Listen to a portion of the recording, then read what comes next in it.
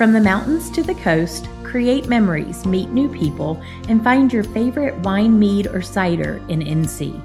Download the NC Wine app or visit ncwine.org to plan your trip to North Carolina wine country today.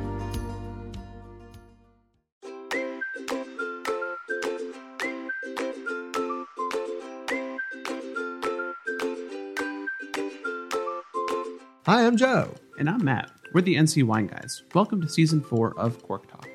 In this episode, we talk with Chad and Crista Guebert of Golden Road Vineyards in State Road, North Carolina. Chad and Christa recently opened the tasting room at Golden Road and talk about their journey so far. Wine Class with the Wine Mouths is back.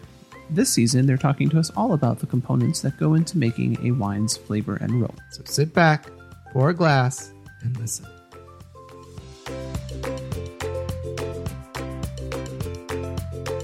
All right, so we are here with Chad and Crista Guebert of Golden Road Vineyards. Chad and Crista, welcome to Cork Talk. Thank you very much for being here. Thanks. Cheers, guys. Thank you. So tell folks a little bit about you and about Golden Road Vineyard. Sure. So Chad and Crista, we bought the vineyard 4 years ago and just recently opened a tasting room a little over 1 year ago to last month.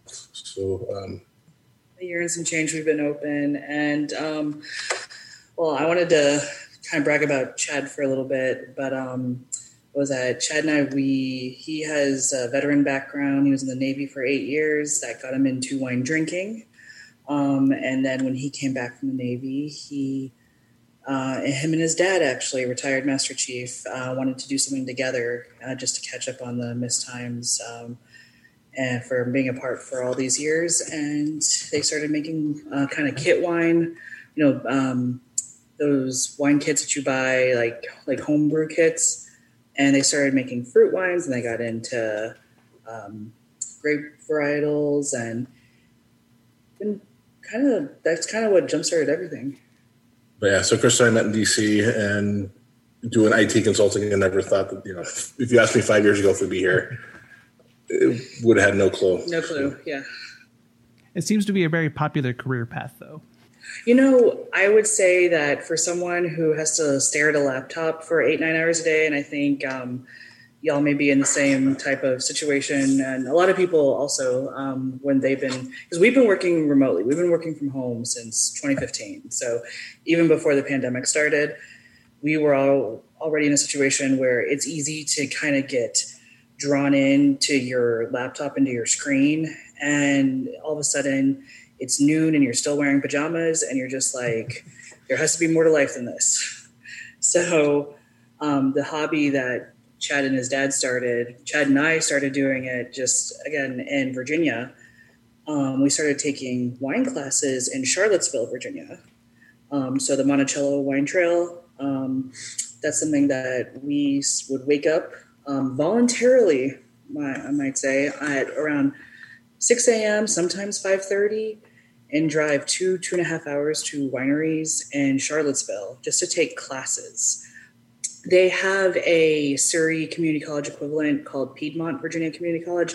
It's not as formal, not as it's a very different setup. Right, their classes are at the individual wineries, taught by the winemaker or the vineyard manager or whatever role they're teaching that day. So the school got a partnership, and I think the only class that we actually did in the schoolhouse was the legal class. Yeah, the compliance class. But yeah, we took classes at Veritas, King Family, Keswick, a lot of very famous, well-known Virginia wineries in Charlottesville. Yeah, it definitely sounds like the who's who. So from taking those classes, is that where the desire to own a vineyard and make wine came from? Well, I guess backing up a little bit, when we got married, we wanted to get away from DC, and we were already working remote, so we were just trying to where can we go that gets us away from the craziness and better place to raise a family. And Chris's mom said, hey, don't just move to work for somebody else. Find something you're passionate about and go forward, doing that. So that's when we let's take the classes, see if this, if we bite. And I guess we started, definitely building up that passion while we were taking the classes, and then started looking around and said, hey, this is something we can do, and jumped into it. I know a lot of people like to make jokes about blaming their parents, but I definitely tell this story in our tasting room often that I blame mom.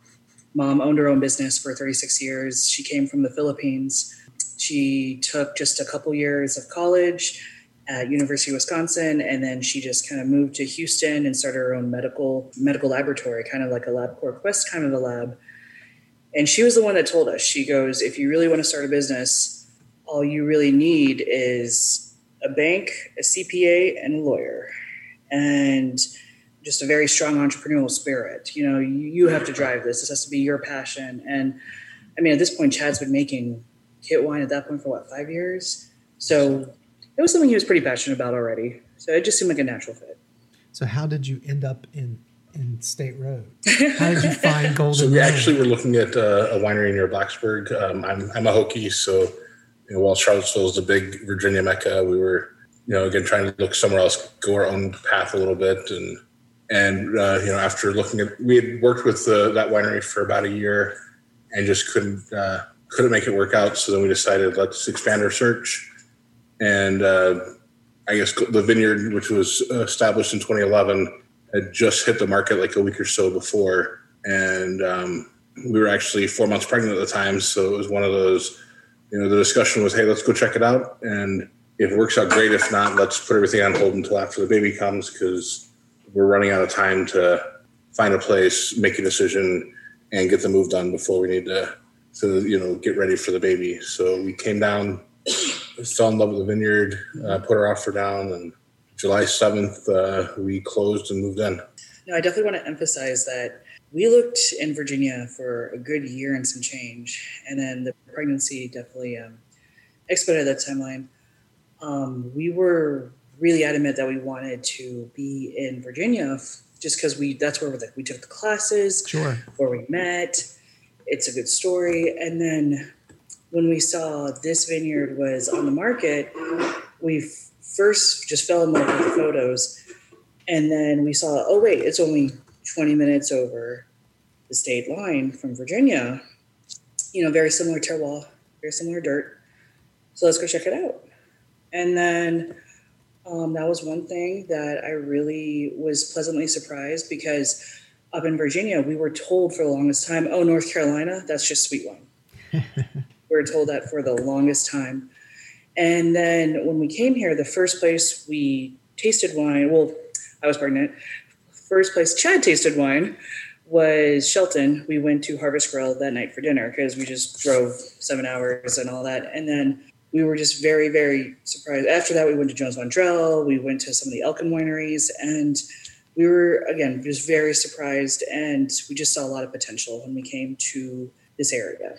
So were you in the market to purchase an established vineyard already, or were you maybe considering planting a vineyard of your own? With full-time work and everything, we wanted to, the goal was to get something that was already established, either established with the winery and tasting room, or at least get the vineyard. So we weren't trying to completely establish it, from the beginning. I guess one of the things I admire about this industry is there's different types of business models. It's not, I know it's very traditional to find an empty patch of land, plant a vineyard, then you bring the grapes to your winery, put them in your tanks, in your barrels, and then just kind of go from there and do the bottling on site. And one of the things that the Virginia class has taught us is that you can do custom crush. You could just grow the grapes and make them elsewhere, which is what we do. And then there's a lot of flexibility in this industry. So that was also another interesting, and that was another attraction for us to get into this. Excellent. So when you purchased Golden Road, there was just the vineyard there. There was no tasting room at all. It was really just a grower site, right? The tasting room was actually our barn. So yes, you have been to our September barn. September of 20 is when we finally moved all the farm equipment out. We put up a metal building and then started the conversion. A little delayed, on our original plans because of the pandemic and everything. But yeah, it was just the vineyard, all the farm equipment, and the house. And that was it. We actually were looking more for a vineyard and a livable house where we could have, a family, since I was pregnant. Well, it sounds like it was meant to be there. So how many acres were under a vine then? And have you expanded any yet, or are there plans to It was 4.96, 5 acres under vine, 25. The property is 25 acres total. We actually, this week we started, we've pulled out our Tannat. We're going to be replacing it with another hybrid to try something different because it's struggled a little bit. So we want to give something else a go. So, but we'll be staying 5 acres is plenty right now anyway. And there's the hills and everything on the property aren't really tractor friendly to expand too much anyway. We have a huge drop off going to the river, so it'll be great for trails, hiking trails and camping, but not necessarily great with sunlight. So what varieties are in the vineyard today, and what are you looking to plant then? Right. So our whites are Petit Manseng and Traminette. Our reds are Merlot, Petit Verdot, and I guess until recently Tannat. And we're going to be replacing that with a hybrid called Crimson Cabernet, which is a Cab Norton hybrid. We've heard a lot more talk about Crimson Cabernet. So that's one. It sounds like I think Fireclay near Pittsburgh. We've been talking to Eric a lot. Yes, okay. We talked to them. We actually also went online and bought some from I think Missouri, somewhere in the Midwest that had grown some just to try the wines. But yeah, it is amazing. So you obviously purchased the vineyard after it was already established. So how important was it to know what the varietals were that you were going to be farming? Did they play a major impact into your decision to buy the vineyard, or were you just looking for any vineyard really? No, they played I guess it was a little bit of both. But and having said we taken the Tannat out, Tannat was one of the big selling points for us because we had on our honeymoon did a cruise from Santiago, Chile, around the Horn to Buenos Aires, and stopped in Uruguay along the way, and got not introduced to, but had some Tannats that we really liked. So that was a plus. Unfortunately, that's one that we decided that it's not doing the best here, and we want to try something different. So, but the wines I don't think I've been familiar with Petit Manseng or Petit Verdot prior to, but we've definitely made some excellent wines out of those. Yeah, for sure. They're varieties that seem to do pretty well in North Carolina. So, and more people seem to be planting them. So I think people will become more and more familiar with those varieties and probably will start asking for them here in the near future.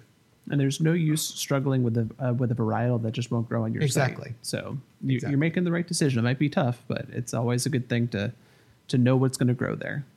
Mm-hmm. We were told by a winery that's been an establishment, like we were told, don't be afraid to yank up vines if they're just not giving you what you need. Because you really are putting blood, sweat, and tears every year. Like, you start pruning when it's freezing, or not this week, but you start pruning in the cold weather, and then you're hedging when it's like super hot. So you're trying to get it all in before like 11 o'clock. And if it's like us, it's the old-fashioned Christmas tree knives. Just because of our hills, we can't really, we haven't really thought about doing that type of a big machine yet. And that's something where if it's, it needs to be a good fit also with the varietal. I've been very impressed with the petites, the Petit Manseng and the Petit Verdot. Like, it grows really well. And those clusters are loose, particularly on the Manseng, and so that helps with some of the humidity pressures that we have to deal with. So certainly a good variety for that. And then having the smaller berries too, I think helps as well on both. It's that thick skin. I think it just needs to have like thick skin. Yeah, sure. And it needs to hold up to this North Carolina humidity. Yep, for sure. So you've talked about the hills being somewhat difficult, but are there some advantages of having the hilly vineyard? Beautiful photos. Well, so and also cold. It allows cold runoff, but and this will be part of the later part of this discussion. But yeah, that's not necessarily helped in the last couple of years. Not as much as I thought it would. Yeah, not as much. We're like, we have hills, we're good, and we're like, really? So. And I would imagine it would help with drainage, though. So the water's running away. Yes, absolutely. Lines, so that would be important. Not as much so during the year of 2021 when there was a drought, but. In years like 2018, when it's a deluge of rain, it would probably our first year. Well, at least you got trial by fire the first year, and 19 was decent. 20 was get humbled early on makes it a little bit. It's I think better than the other way around. I mean, if we came in and it was like 17 or 19, we'd be like, yeah, we got this. Yeah, exactly. It builds character. Yeah, it's good to start in a kind of poor year, just so you know what you're up against. And everybody else is up against it too, so it's not just us. Oh yes. So you've talked about the hills, and you've kind of talked a little bit about the advantages. We've obviously been to your property before, but for the listeners who have not been, kind of walk through a little bit about what your property is like. I mean, you mentioned hills, and there are hills, but kind of give us the rundown. So the property, 25 acres. We have a river, not the Mitchell River, but the South Fork Mitchell River is one of the borders of our property. And that's supposed to be one of the cleanest rivers in North Carolina. So we're very happy to have that. So there's lots of natural beauty there. Again, we want to put trails in because there is a drop off closer you get to the river.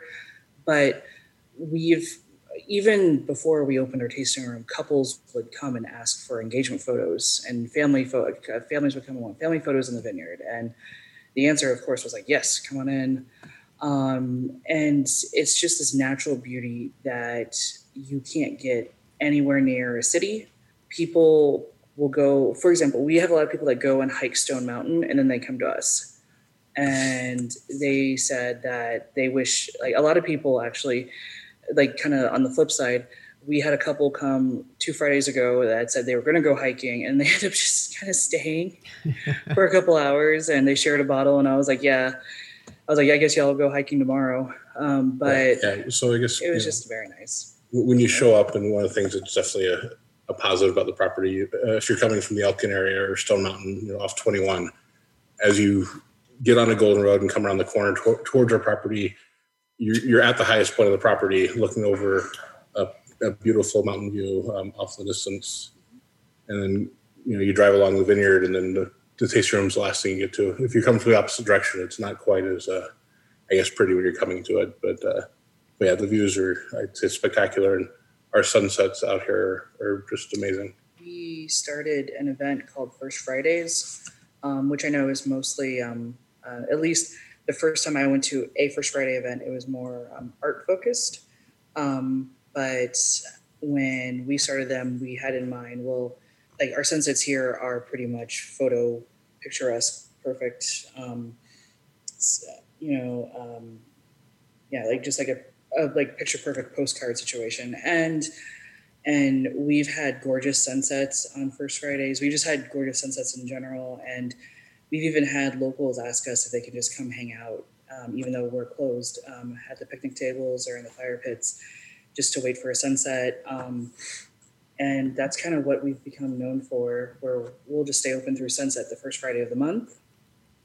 And then, we'll have live music and lobster dogs or another food vendor. They love coming to the First Fridays, and we'll just kind of make the most of the natural scenery that's provided here. And I think you do a really good job with that too, about your seating arrangements and everything that you have at the tasting room itself too. You can just sit out there by the fire pits. Everywhere you look has a really great, gorgeous view, like you mentioned, and it's definitely a place where you do just want to go, sit there, relax, enjoy some wine, and just hang out. Who wants to hike? Right. If you drink too much wine, you need to hike. The fire pits weren't planned initially, but as we were opening mid-pandemic, and I think concrete takes forever to get put in. If we wanted to do a patio, or we had talked about, and we were looking for the space heaters, and those weren't available because everyone else trying to do outdoor seating had gone and got the kerosene, tall kerosene heaters. So we're like, if we do fire pits, it lends towards social distancing, sitting around the fire. And if we put a few of those out there, and, so it worked out really well. And we were able to do music our first year outside almost the entire winter, and keep people warm enough. And fortunately, it was a mild winter as well. That definitely helped, get us through the beginning. Yeah, we definitely got winter where we really only had to bring musicians in about 6 weeks. Summer, on the other hand, that's a different story. Yeah, you need the shade in the summer to keep folks a little cooler. I want misters. I want That would be fans nice. and misters, and I don't want this to turn into like a splash town or anything, but I was like, this is one of the, like, we actually had wine club members tell us that they were just like, you guys need misters like hanging from the like our 6x6s, but yeah, anyway, sorry, now I'm getting off tangent. Well, let's take a little step backward then. And we've talked about a bit about the grapes that you grow. Let's talk a little bit about the wines that you produce and the flavors that you're trying to get from those wines. Well, I will say our white wines and our rosés are this is what you expect from North Carolina whites and rosés. You expect high acid. And so if you like high acid wines, which I know I do, then you'll do very well at our vineyard with the whites and rosés. Our Treminette, we weren't afraid to make a dry Treminette. A lot of people I know, and actually I say that in here next year we are going to have a semi-sweet. But our first year, we just wanted to have a baseline of what do these grapes taste like all the way dry. That's why we opened with just dry wines. And that's our most awarded or most medaled wine. It's the one we've also entered in a lot of competitions just because, again, a lot of people don't know like they go to a winery, they see Chardonnay, they see Merlot, but they're like, oh, Treminette, what's this? And then a Sunset, which is our rosé of Merlot. I mean, I'm a rosé all day type of a gal. So I like my high acid rosés. I like them crisp. I want a clean finish. And our 19 Merlot, our very first Merlot, I remember we had other winemakers say, oh, I smell rose petals and I taste chocolate. And I was like, perfect. Yes, that's exactly what, that's what the winemaking is about. So we have a lot of, we entered in a lot of our whites and rosés.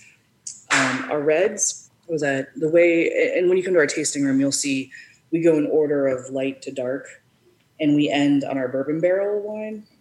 Our reds, especially the 18s, of course. Again, when you have a rainy year, that's where you have the light, fruity, fun, easy drinking reds.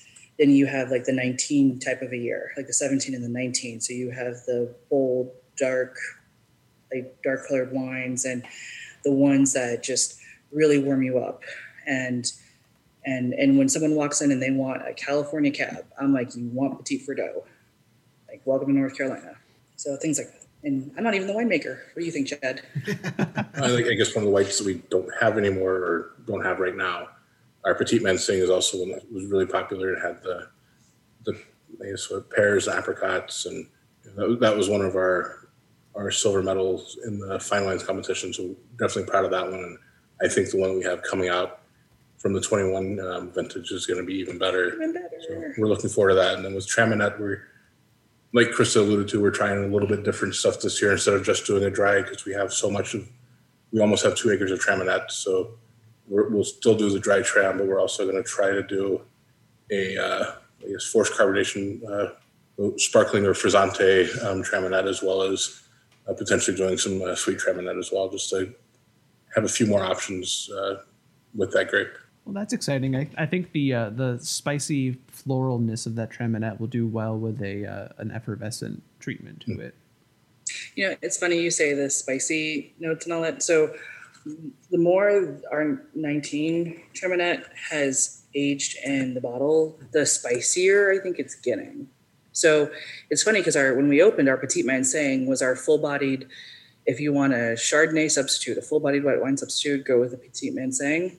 And then our Treminette was the lighter one, but now it's kind of like the opposite. It's like, no, this is like the perfect winter white, especially this time of the year.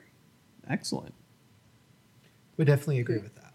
Well, I think we're actually at a really good spot for a quick little break, but when we come back, let's go ahead and talk a little bit more about some of the events that you mentioned, and then we'll talk more about the life of the vineyard and the property itself. Okay, sounds good. Sounds good. It's time again for Wine Class with the Wine Mouths. Jesse and Jessica, welcome back. Thanks for having us. So Last season, we talked all about varieties of grapes, and now we're starting a new season. So what are we going to focus on this year?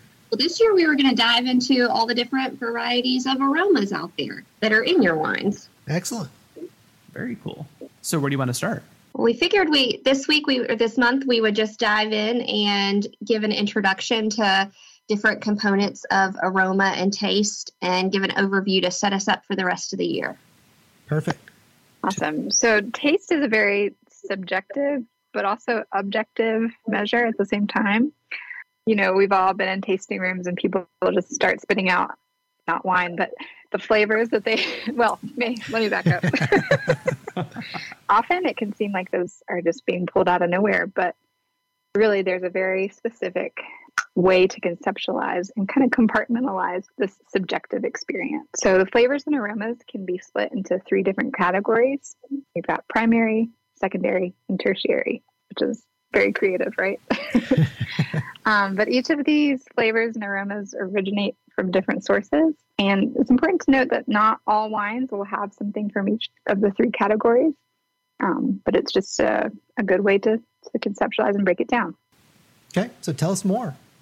So the first category is the primary group. So if you think about that as like the first aroma or taste you're going to get, that comes from the grape itself. So that's kind of your starting point before you even make wine. The grape has its own taste and aromas to it like any other fruit does. That is the primary one, and all wine will have primary aromas.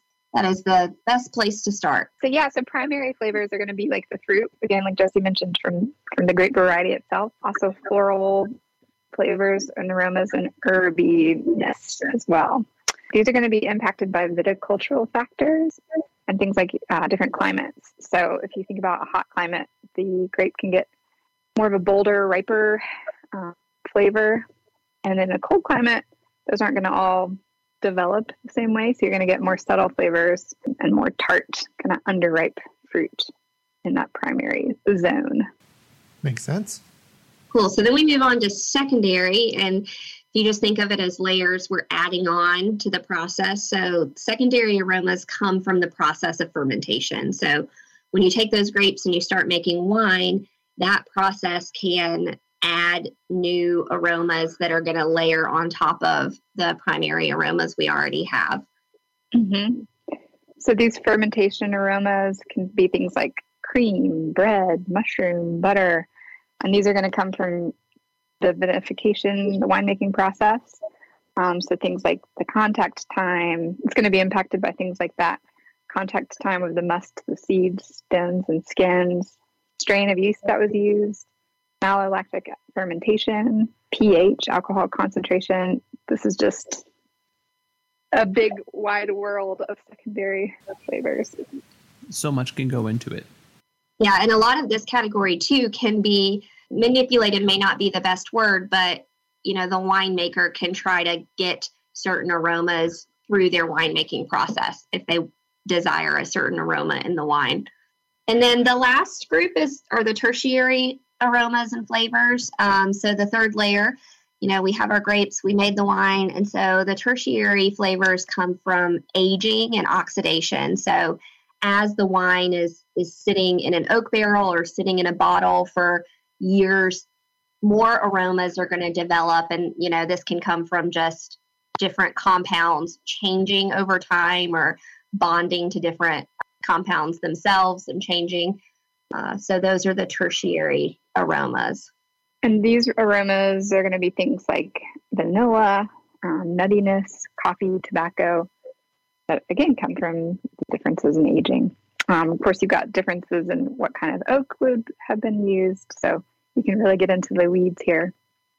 Yeah, and some of your faults come in here too, like oxidative faults and stuff, spoilage, those kind of aromas that you could get hints of, you know, could be a tertiary aroma as it's aging. Sure, yeah. And those might be things that you don't want, but can be there for sure. Very cool. Well, it's very exciting to hear about all the wide world of aromas that are in your glass and in your bottle. I can tell you, I, for one, am looking forward to diving in deeper and seeing what the nose knows. I love it. Us too. Yeah, very, very punny, Matt. Very punny. Yes, very punny. But there are, gosh, maybe up to 1,000 different compounds that can be in wine. So we will not be going into all of them. Oh, come on. We'll pick our 11 favorites. Sounds good. Nice. Well, we are looking forward to it. Jesse and Jessica, thank you very much. Thank you. Thank you. You can find out more information about the Winemouths by going to their website, winemouths.com, or on Facebook and Instagram at Winemouths. That's WINEMOUTHS. And now, back to the show. All right, so we're back with Chad and Crista. So let's go ahead and talk a little bit about some more of those winery events that you hinted at before. So it was our first year, so we went all out. This is what I actually tell people in the tasting room too. I was like spaghetti this year. I threw it and I saw what stuck on the wall, and we had some events that I basically wanted to plan events. And by the way, I do have a background in event planning. However, it is more around diversity and inclusion. So if you noticed, I had certain events that I think our first one, which was more diversity and inclusion, we did Mardi Gras instead of Valentine's Day this year, or in this because it happened to be on the same weekend. It happened. More people celebrate Mardi Gras than you don't need to be in a relationship to celebrate Mardi Gras. Correct. Mm-hmm. And we were slammed. I was like, this is a standing room, and yeah, we were slammed for a good 2 to 3 hours, and then Chad's part Cajun, so. And this is another thing. When we do diversity and inclusion events, it's something that we can relate to as the owners. That's why I know NC Wine Month is May, but it's also Asian American Pacific Islander Month, and I'm half Filipino. So I was more than happy to bring in the local Thai food restaurant, which is also a local favorite. And then I found a musician who actually also owns a ukulele group called Maui, Mount Air Ukulele Invasion. George Smith owns it, and I just paired an event, and it just worked. So we've been very lucky in that, but I also do have a background in that. When I worked at Deloitte Consulting, I was there for 6 years, and over half of that, I was the president of the International Business Resource Group. So I actually planned events with the State Department, with the Fulbright. And that was actually my biggest one, that it just took months and months of planning. So for me, doing something like this is just only natural. Next year, I know, again, we had we had music and events pretty much every weekend. I would say going into 2022, we're going to do them on purpose. I say we're going to do them strategically. If you've probably already seen in some of the events where, yes, we have a Valentine's Day one, and hey, Mardi Gras at the end of February. So we're actually splitting those up, and we're going to try to not do events every weekend just to do events, but again, just with a reason. Well, that's awesome. I mean, I definitely, as Joe mentioned, we definitely notice that diversity and inclusion seems to be a major part in the events you throw, and we really do appreciate it. Yes, we are also going to, and then not just, ethnic background diversity, but also diversity of thought. Chad being a veteran, lots of veteran events. And then what I want to do next year also is have more themed dinners. We want to get into the realm of murder mystery dinners. We actually would just host those at our house back in Virginia for fun. And everyone loved it. Chad made gumbo, and we got in a king cake from not Louisiana, but Mississippi, so somewhere around there that definitely is all about Mardi Gras. So having the Cajun food, and every time we get the chef that brings the gator, for example, this is alligator. Every time this guy brings it, it sells out, every time. So definitely have to be on the lookout. So it's for that. nice. Love Cajun food.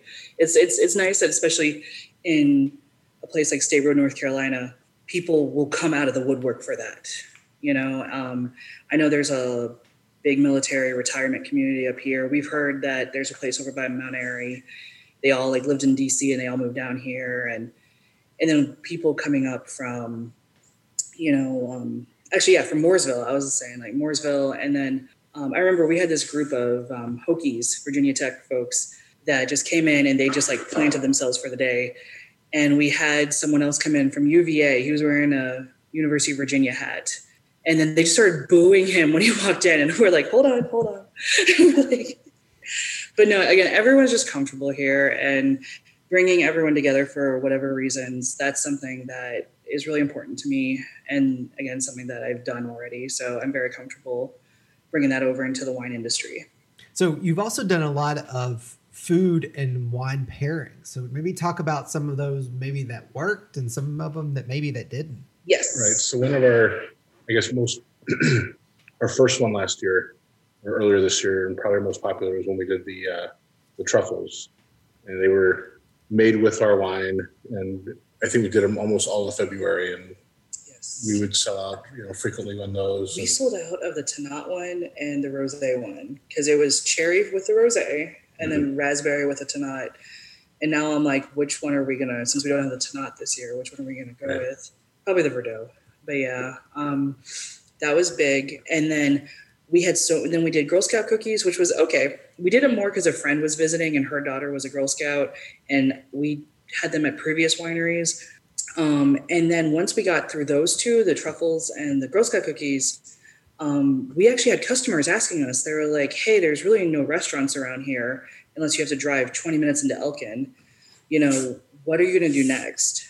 And that's when, I thought like April. And that's another thing.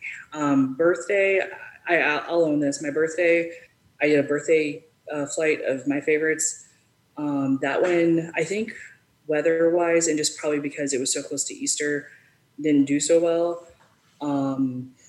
What did really well, surprisingly, was Mother's Day. We did English afternoon, it's like you go for afternoon tea. Sure. We went a little overboard on that one, too. We totally went overboard, guys. We were letting people pick us. It was like Starbucks. There was 5 or 6 sandwiches, you choose 3, and that became a little bit more of a hassle than it was worth. But everyone enjoyed it, though, so it's everyone loved it. Yeah. We'll tone it down next time we do that. Yeah, we had like 4 different types of finger sandwiches. We had a chocolate sweet, and then we had a vanilla sweet to pair with our one sweet wine.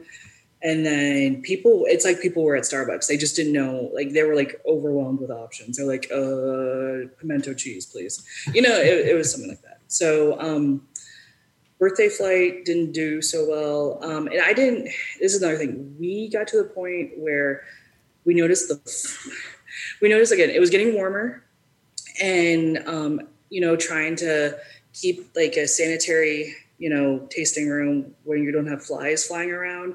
So we actually kind of turned it off. We had something for June, but we didn't really push it. We did chips and dip because we have wine chips. And then we had the same lady who does all the sweets, and she's really good at it.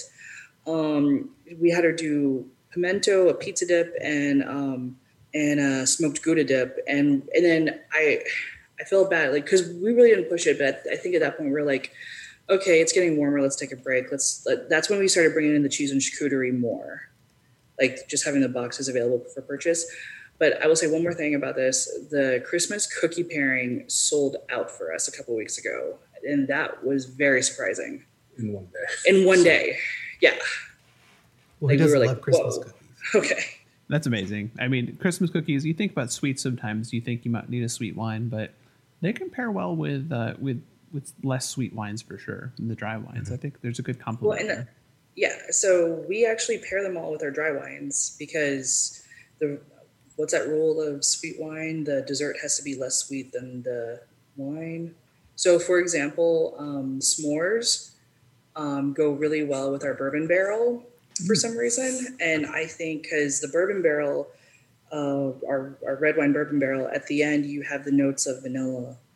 And you have the bourbon notes. So the vanillas and the caramels and all that. So the s'mores go well with that because, marshmallow and then chocolate, it's like, it's not as, sweet. It's just more of like a fun s'more experience. We had a group of people here from Miami, or no, not Miami, like Florida Keys, 20 people. some of them have, they were all in their, they were all 20s, like late 20s, early 30s. Some of them have never done s'mores in their entire life. And we told them it pairs really well with the bourbon barrel, and they love the Cab Franc. But yeah, they ended up, some of them got it, and it was a great combination, and they had a wonderful experience. They stopped in on a Friday afternoon, because we were the only winery still open, since we stay open till 7 on Fridays. And they just got in from Florida, going to a wedding that weekend. And 16 of them came in first on Friday, and then at like 2:00 on Saturday, they all came back because they were, I guess, pre-gaming prior to the wedding. But they came back and brought some other friends who hadn't come earlier. But they had a blast here, and it was a great group. It was big, but it was still a good group to work with. So this is the same day we also had the Mustang Club, and we also had the Vine Line drop off a group of 10. So I think at one point we had 70 people, and you don't think so? Not all at once, no. It was just like, wow, there was a lot of people. So we're glad, again, it was an outdoor event. Everyone was having a good time. All right, well, let's pivot a little bit. Let's go back and talk about the vineyard again. So as we can tell by just we're recording this in late December. It's been an unusually warm December. And those seem to be coming more and more frequently over the years. So climate change is something that is happening. There's also other things that are of concern as well, pests and that sort of thing that come along with some of that. So can you talk a little bit about some of the things that cause you heartburn or struggle in the vineyard, particularly those that are related to climate and weather? And maybe some of the pests that are the biggest concern. Yeah, 2 years of late spring frosts are definitely, things that keep you up at night. And I remember in 20 we had the April frost, followed by the Mother's Day frost, and that's something we weren't prepared for mentally at all. And we were up at like 3 a.m. trying to do whatever we could that night to keep some warmth in the vineyard or help push the cold air out. And when it was all said and done, all we had left was, some traminette that eventually the deer came in. And I think due to they came in before, they was still sour grapes and kind of cleaned up what was left before we were, expecting to see deer in the vineyard as an issue. They were the color of bright green peas still. And they were knowingly eating sour grapes. And so this year we upgraded our fence. We went from that thin aluminum wire to polywire. And we had professional hunters that came, not as much as we wanted, but at one point one of the hunters told us that fence must be working because I don't see a single deer around here. But this was also the first year we had a bird problem. And the previous owners said they never had a bird problem, but they went to town on our Merlot. And they'd never seen frost as early or late frost like, we saw either. Yeah.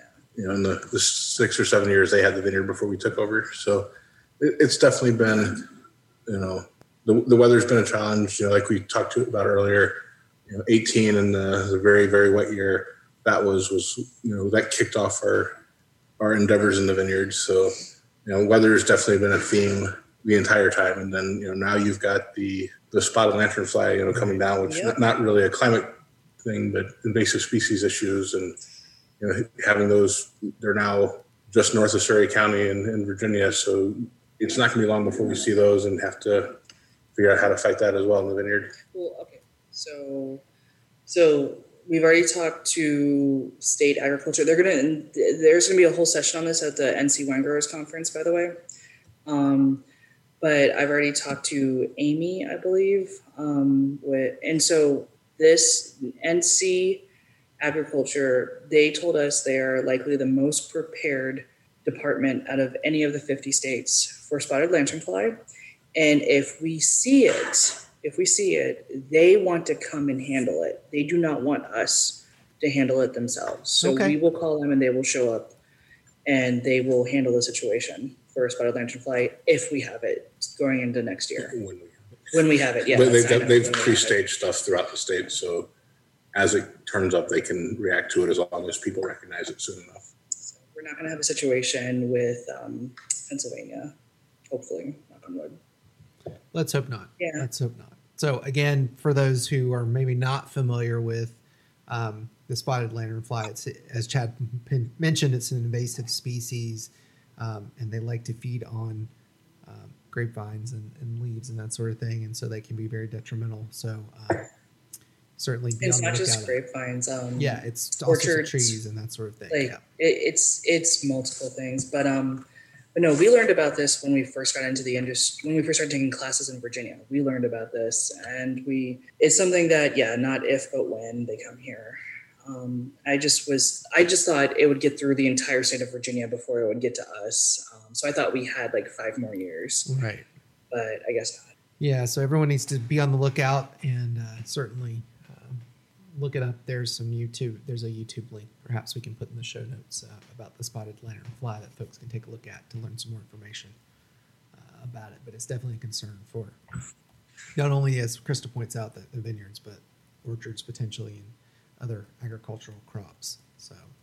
So let's take a moment to reflect. So you've been open for just over a year now. So what's left the biggest impact on you over the year? And you've also purchased back in 2015, I think you said. So what's left the biggest impact on you over the years?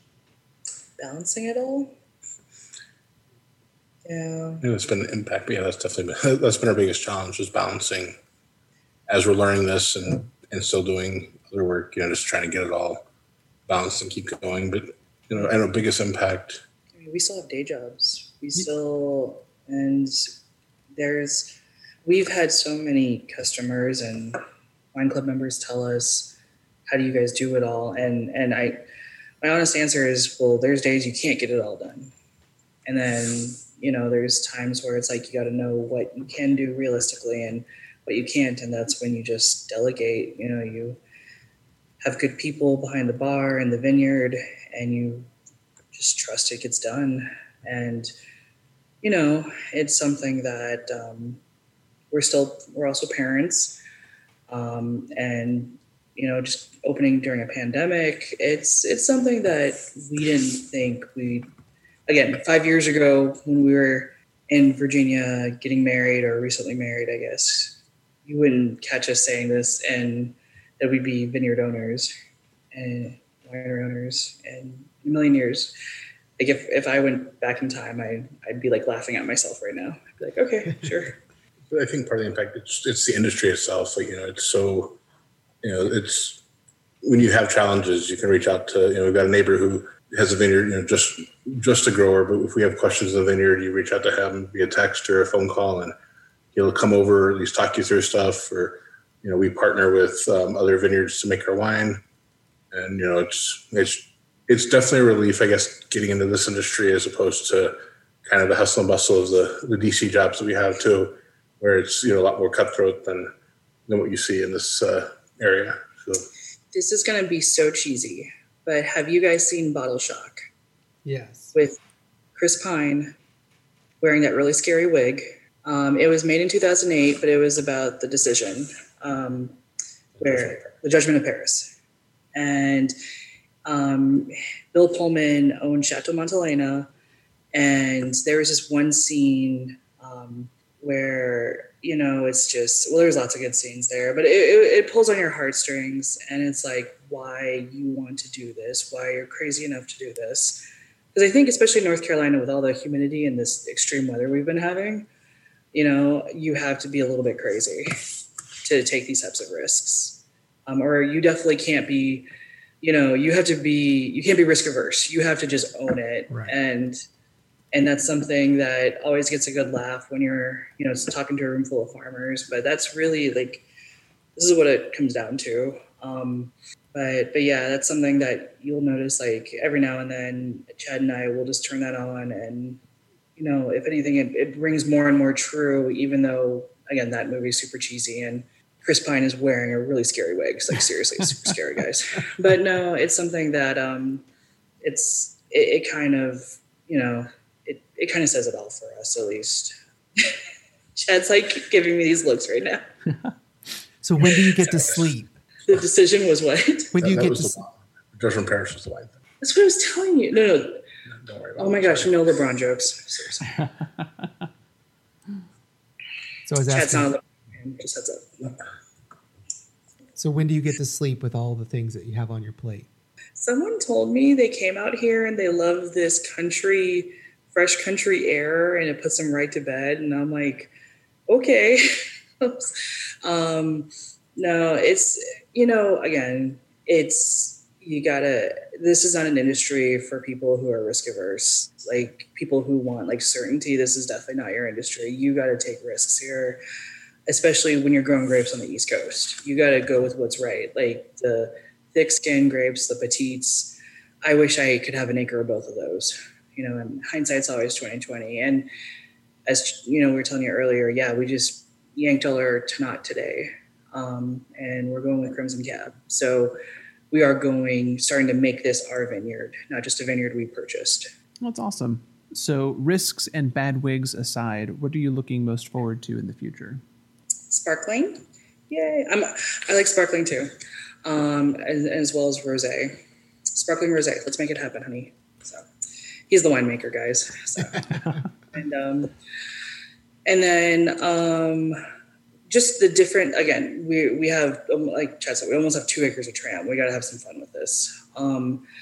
This year we took all of our reds and we threw it together to make a rosé. Oh yes. I did want to call this out also. When we first started, I'm sure you saw this, all of our wines say Mountain Park something. So Mountain Park Sunrise, Mountain Park Sunset, Mountain Park Dew. And then the bumping holler was something that our neighbor graciously allowed us to use that name for our bourbon barrel. And again, with my event background and all that, I'm thinking bumping holler, bourbon barrel, all the whole alliteration thing.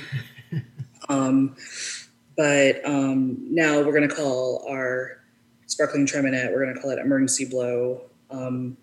We're starting to make it more us. So the rosé that's coming out also next year, that has all the 3 wines, since it was all 3 blocks, we're going to call it Trinity, because I went to Trinity University in San Antonio, Texas, not to be confused with all the other Trinities all over this world, like in Ireland and all that. But no, we're starting to make the next line of wines more us and just tell more of our story. Well, it's excellent. And Chad, what are you looking forward to in the future?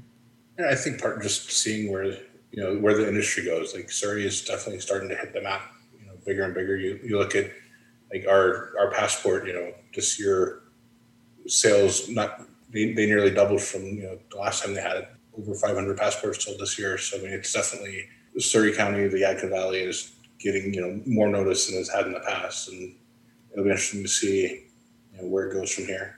Very cool. So, no joke. When we first opened, we had people come to us, and I don't know why we ended up being the first, but then that started turning into a theme where people would come to us first, and they're saying, we're going to go to all the new wineries. So there was 4 of us that opened in 2020. It was us, and then Hidden Vineyards, Sayre, and Pilot Mountain. And a lot of people would start at us and say, yep, we're hitting up all the new ones today. And I would say, okay, well, you still got a lot of great history here. And then I was like, okay, well, if you are determined to do the new ones, here's where I would go next. So there is a lot of potential here.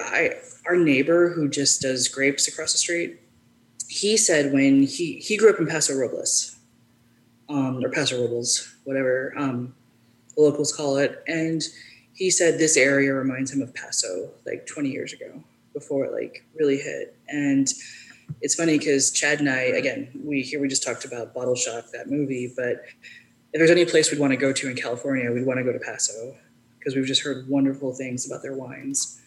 And again, so many other things that are exciting about going into next year.